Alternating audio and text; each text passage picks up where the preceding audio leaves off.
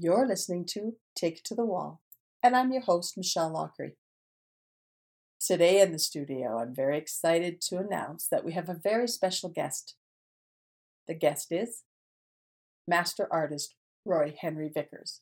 Now, this is very exciting to me because I have followed Roy's work for a very long time, and I can tell you of a time when I was in Tofino on a holiday that I went to his gallery and I spent many hours sitting there admiring his work and wondering how I would ever get to speak to an artist of his caliber.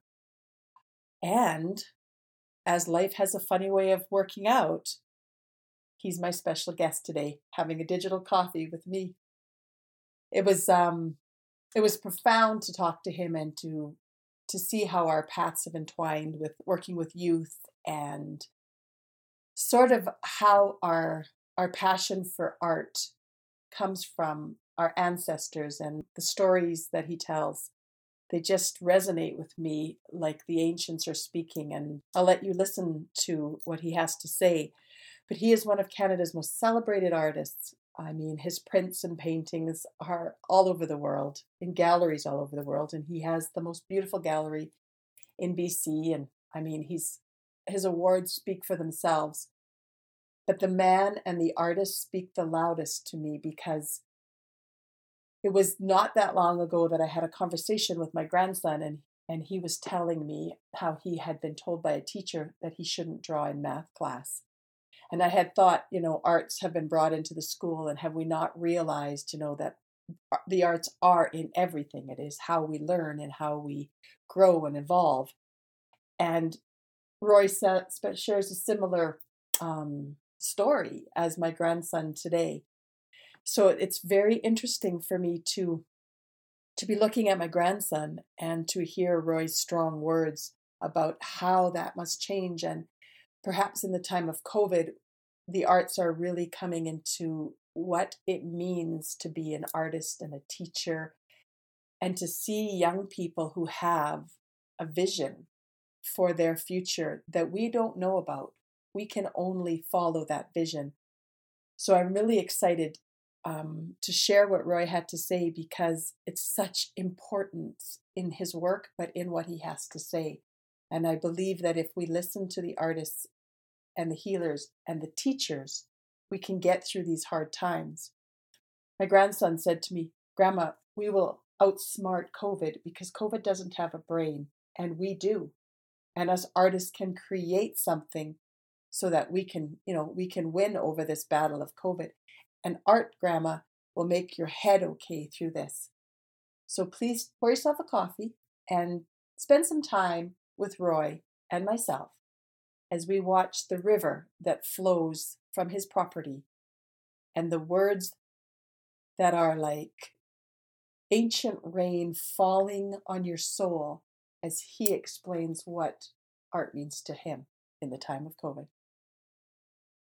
As I had digital coffee with Roy, I asked him how does society put value on art today, and what does that mean to him? And that's what I used to say as a young artist. Well, I don't know. I don't know what price to put on it. To me, there's whatever the price is doesn't indicate what the value of the art is, because it's priceless.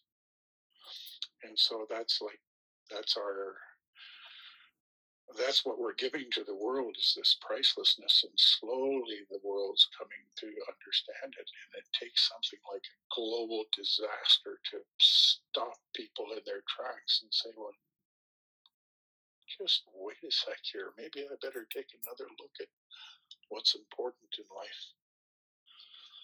Yeah, Yeah. I thought COVID was a bit of a blessing. When I say that, some people look at me like, Michelle, you're crazy showing again. I go, I think that the world was spinning so fast that if something didn't stop it, I felt we were all going to get thrown off anyway. Yeah. Wow. So, I mean, yeah. So, yeah.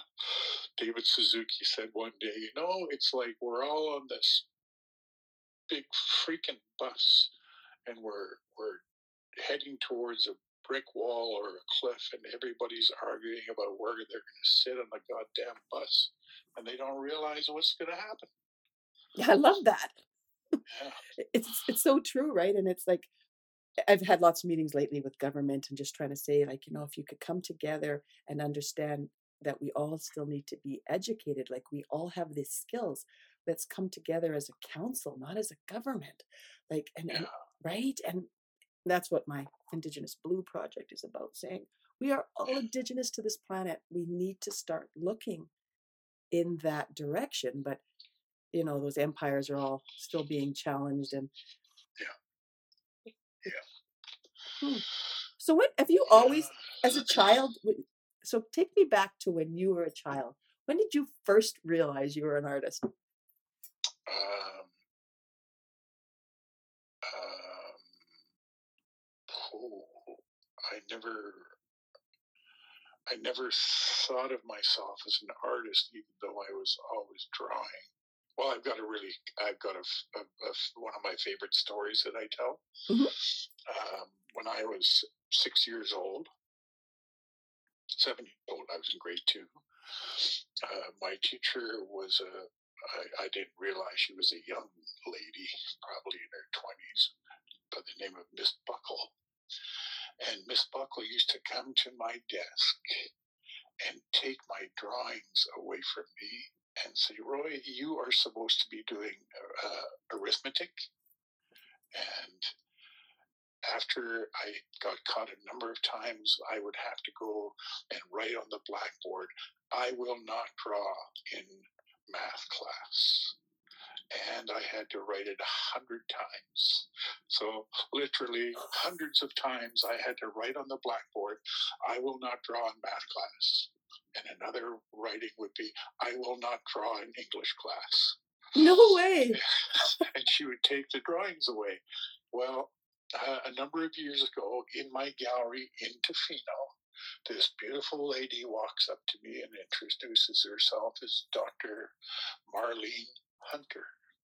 And she said, I know that name doesn't mean anything to you, but you knew me as Miss Buckle. Oh my goodness. What did you say to her? As your career began to grow and I could see who you were and what was happening in the world and how many people were paying attention to you, I thought, I've got to find those drawings of Roy's that I took away in grade 2. And I said, oh, Miss Buckle, Dr. Hunter, if you could do that, you could have anything in this gallery. I would trade you for just one of those drawings. And I never heard from her again. She went away, and I guess she never found them. Or she did, and she realized how valuable they were. Oh, Miss Buckle, if you're out there, we need those paintings because I as you're talking, I'm picturing this beautiful painting of your hand writing those lines. Do you know how powerful that is? I have 4 grandboys and 1 granddaughter, and they're all artistic. But one of them just said to me the other day, Grandma, when I'm in class, I get told I talk too much and I want to doodle on my book, but my teacher said I can't doodle. I said, but if you doodle, then you can listen. Grandma, you need to talk to my teacher. Yeah. Oh my God. So here we are again. We're still sitting on your patio drinking coffee. I love this because that is the most important, powerful thing is when did that happen? Where's that disconnect? You're telling me a story of you in grade 2. I can remember when I first discovered I was an artist. I know people never believe this. And I go, I was a very shy child. I now realize I must have had sensory disorder or something, but I would get really, really anxious.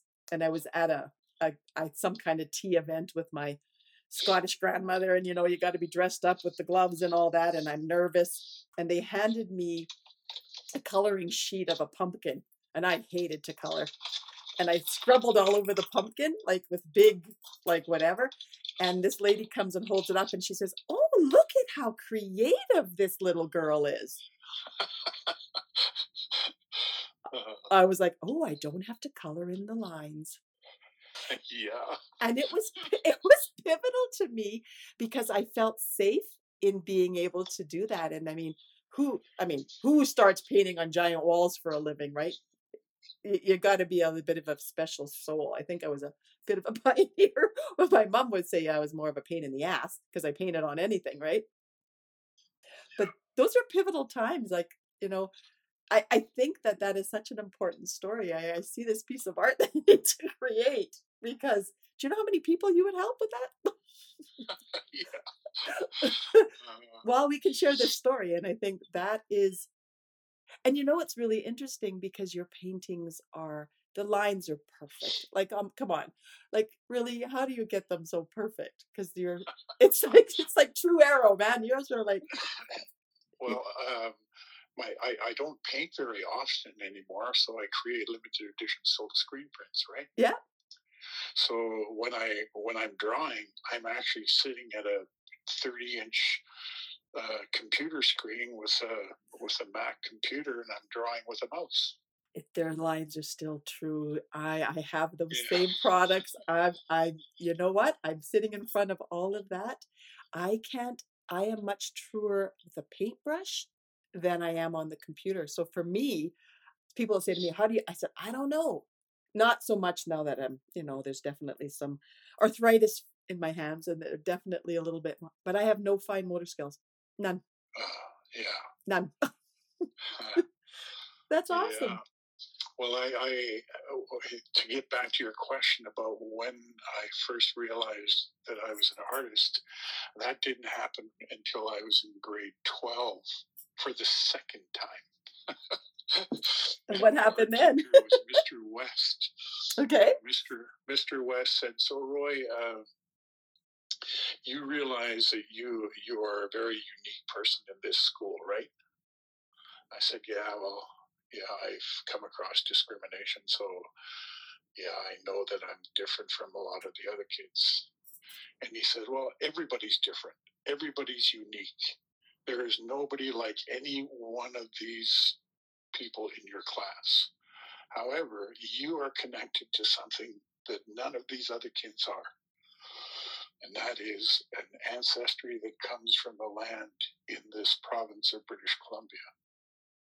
And if you can learn who you are and then create your art from that place of uniqueness, you will be doing something nobody else can do." And it Wow. just, that that that one teaching was more valuable than anything he taught me in all of my art classes. And I always got an A plus in art because I always loved it. So that's what set me on the road, and that's what helped me to realize that yes, I do have a little bit of talent, and if I work hard with it, then I'll I'll be able to do things. And so that was it. And I grew up in a Christian home and studied the scriptures, and I always remember the parable of the talents, where this the master gave these people in his house a talent, which was money in those days, and he gave this young man a talent, and he gave this woman a talent, and he came back to them a year later, and the young man dug up his talent and showed him that he still had it, and the woman opened a bag full of talents. And she said, "Master, I worked really hard with the talent you gave me, and now I have so many." That's an And amazing story. I isn't love that. isn't that incredible? And I thought to myself, okay, there are a lot of people who have much more talent than you do. That's the way life is. And it doesn't matter. What matters is that you work with what you have. You do your best with what you have.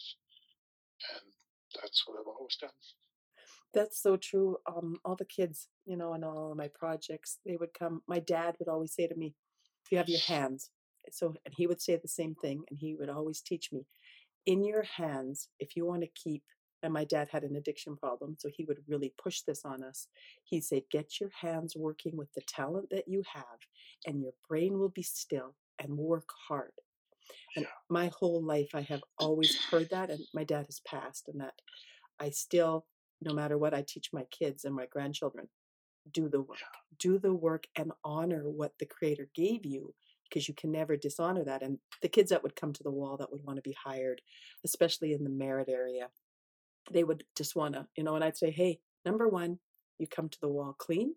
Number two, when you get on that wall, you honor what we're doing on this wall and you never disrespect that, and those are, I think, such a simple lesson that people don't think maybe, they know we're artists, but that teaching is, it's such a basic thing, hey, in some Yeah. ways that comes from our ancestors. Yeah. Do you think how I think that's another disconnect maybe that why our youth are struggling right now. It is. There is a massive disconnect. So we're in how many generations now? I can't remember how many years a generation is. I think it's 20. Yeah. Okay, so my my so I'm 70, so I've lived almost four generations. My grandmother was the first of our people to be taken away and put into residential schools. So that was my father's mother. Okay. So what happened to her was she was brainwashed from the age of 6, and she grew up to be a devout Christian, quoting the Bible. And when I would ask her to sing me a song, she would say, "Well, what song?" I'd say, "Well, you're Gisbadwada, a killer whale. So could you sing me one of your killer whale songs?" And she'd look at me and she'd say, "I can sing you all kinds of songs from the church, but I will not sing you any of those songs." Really? And I just stood there and looked at her and I thought, what the hell? Yeah, And like, yet, and yet her husband, my grandfather, who was never put into residential school, he was, he never swore. I never saw him lose his temper, and I hung with him more than I did with my dad on the boat in tense situations and lots of places. And he was always cool and kind and happy, and he always had a joke. He always had a big smile. And when I see me and I see my resemblance to my dad, I actually see my resemblance to my dad's dad. Not only in my facial structure, but in my attitude to life and the fun that I have. So I swear more than he ever did. But to me, what the point of this is, there was one ancestor who was brainwashed by the government mhm. and the church, and she was made to be somebody she is not. And she was never, ever happy. Not see her. Well, once I made a drum. I showed it to her, and she took the drum and didn't even think. She just started singing. Oh, that's beautiful. And then my grandpa sang with her in our Tsimshian language. And when they were finished, uh, my granny said that was our love song. We sang that together when we first got together. And that was the only time I ever heard her sing. So what I realized from that is, well, two things. One other thing that just slips in here is there's an elder who was moved by art, by a creation of a drum and a design on the drum.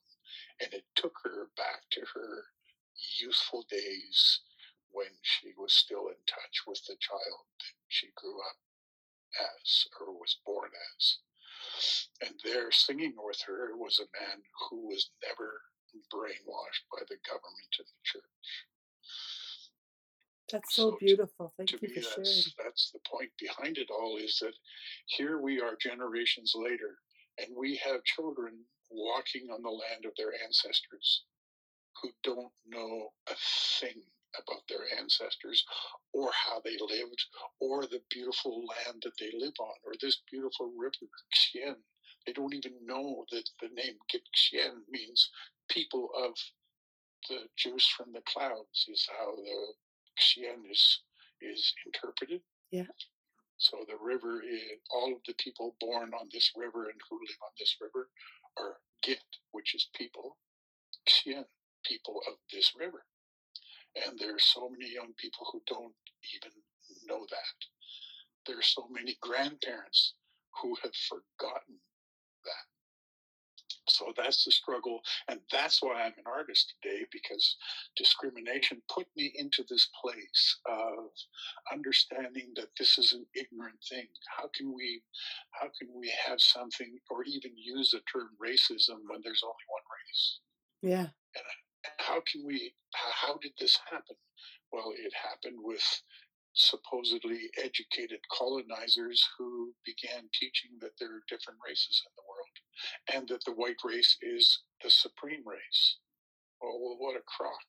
What a crock that is. So when I learned that that's not true, because I have this other ancestry that is deep in my blood, then I realized what my mom taught, who was white.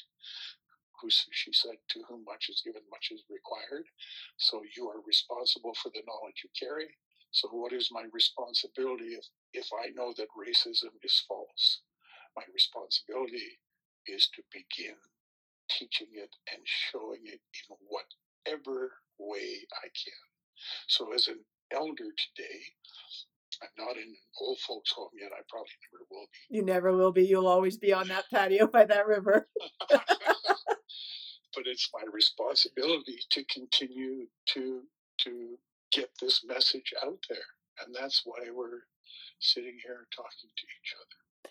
Thank you for that, because that story is beautiful, because it's so interesting, because my mom, same thing, I was raised in a very Christian, my Ukrainian grandparents, I would go to the house and there would be all the miners would come, and I picture, and I can see them all playing the violin and the mandolin, and they'd sing. Yeah. And my grandfather started the union so that he could feed the immigrants that were starving, right? They had no, and it was just terrible, right? But they couldn't sing.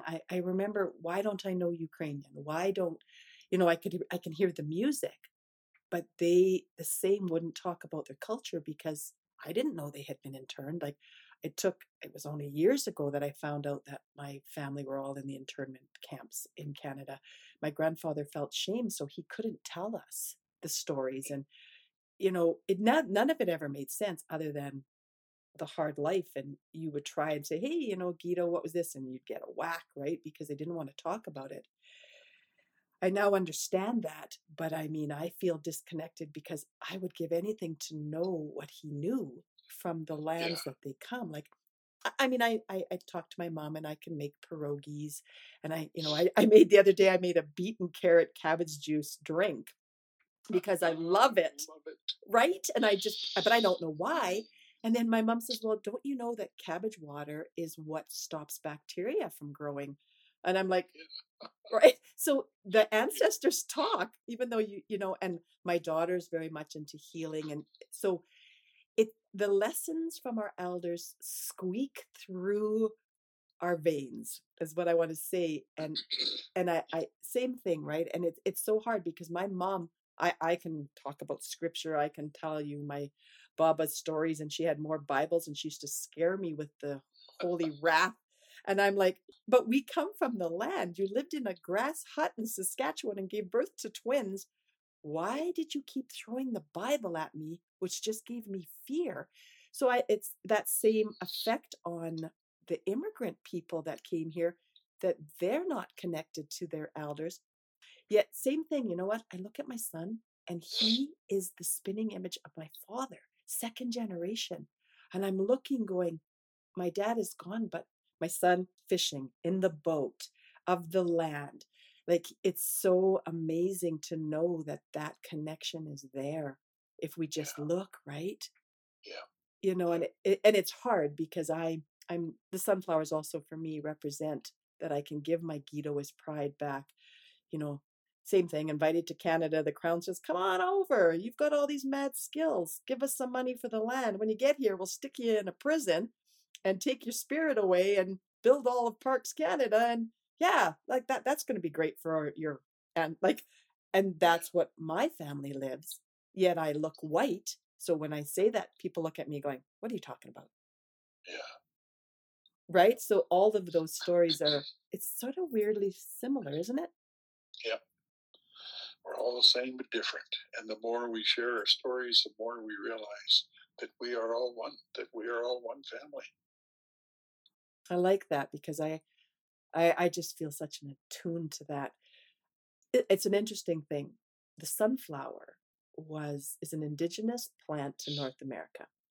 Yeah. Peter the Great, when he came here, supposedly the story goes, is that he took the sunflower and took it to Russia and Ukraine and rebuilt the economy because the rape seeds had failed, and he rebuilt that economy. So that sunflower, I mean, it has just, Ukraine, they were starving, Russia, and that was that. And I go, isn't it funny that we planted over 1 million sunflowers?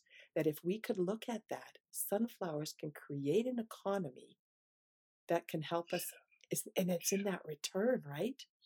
Yeah. I just go, and how blessed am I? Because I painted a sunflower on the internment mural I did in honor of my grandparents. And I can hear my cousin. He's a very quite well known musician out of White Rock. His name is Michael Sineshan. And he plays the music from the kitchen table that I can remember. And he plays from the ages. And I see when he plays his toe taps exactly like my grandfather's. Yep. His blood's in his veins, ancestors' blood.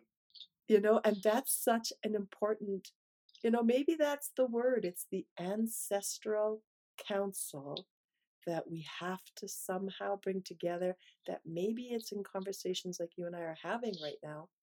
Because I hear my dad. I am sitting with you on the patio. I can feel nothing like a good cup of coffee, the river, the rocks, the smell of the river. Yeah. My dad, flowing by. right? My dad, we have a cabin in the East Kootenays between Sparwood and Outford. Beautiful lake, freshwater salmon. Like, it's just gorgeous. Oh my God, like little tiny ones, those kokanee little baby, Yeah. right next. Sockeye. Oh, and I have my dad's journals where he wrote when him and my grandfather first came across the lake, and there hadn't been cabins there. And I have tons of these journals when they said this was the fish. And my grandfather describes finding that and being with a man named Chief Michel, and how my dad was just a keeper of the land. It was what he did. And I was named after that chief, which is a really funny story. But my dad would say, he'd call me Blue Eyes. He'd say, Blue Eyes, you can travel the world. And I know you think you need to do that. He says, but from my window at my cabin, looking at the water, I have the world. He goes, you have the fish, the birds. And you know what? I'm sitting here right now feeling my dad sitting with us, because it really is that conversation, and art is that conversation. I mean, I'm just so grateful to your work, and to what you have to say, and your gentle warrior spirit. And today, with what happened in the US election, we need more gentle warriors. And you are, to me, that symbol. So thank you for being that symbol to my life. Well, that's a pleasure. As you spoke, I looked at the river, because you spoke of the river, and I thought, yeah, the river comes from the mountains, and it's called Huxian, or all of the moisture from the clouds, snow, rain, sleet, fog, and it makes the river strong, and the river flows to the sea, and the sea evaporates to the sky, and the waters fall somewhere else. So Wuxian is all over the world. So when your father said the whole world is right there, I know exactly what he's saying.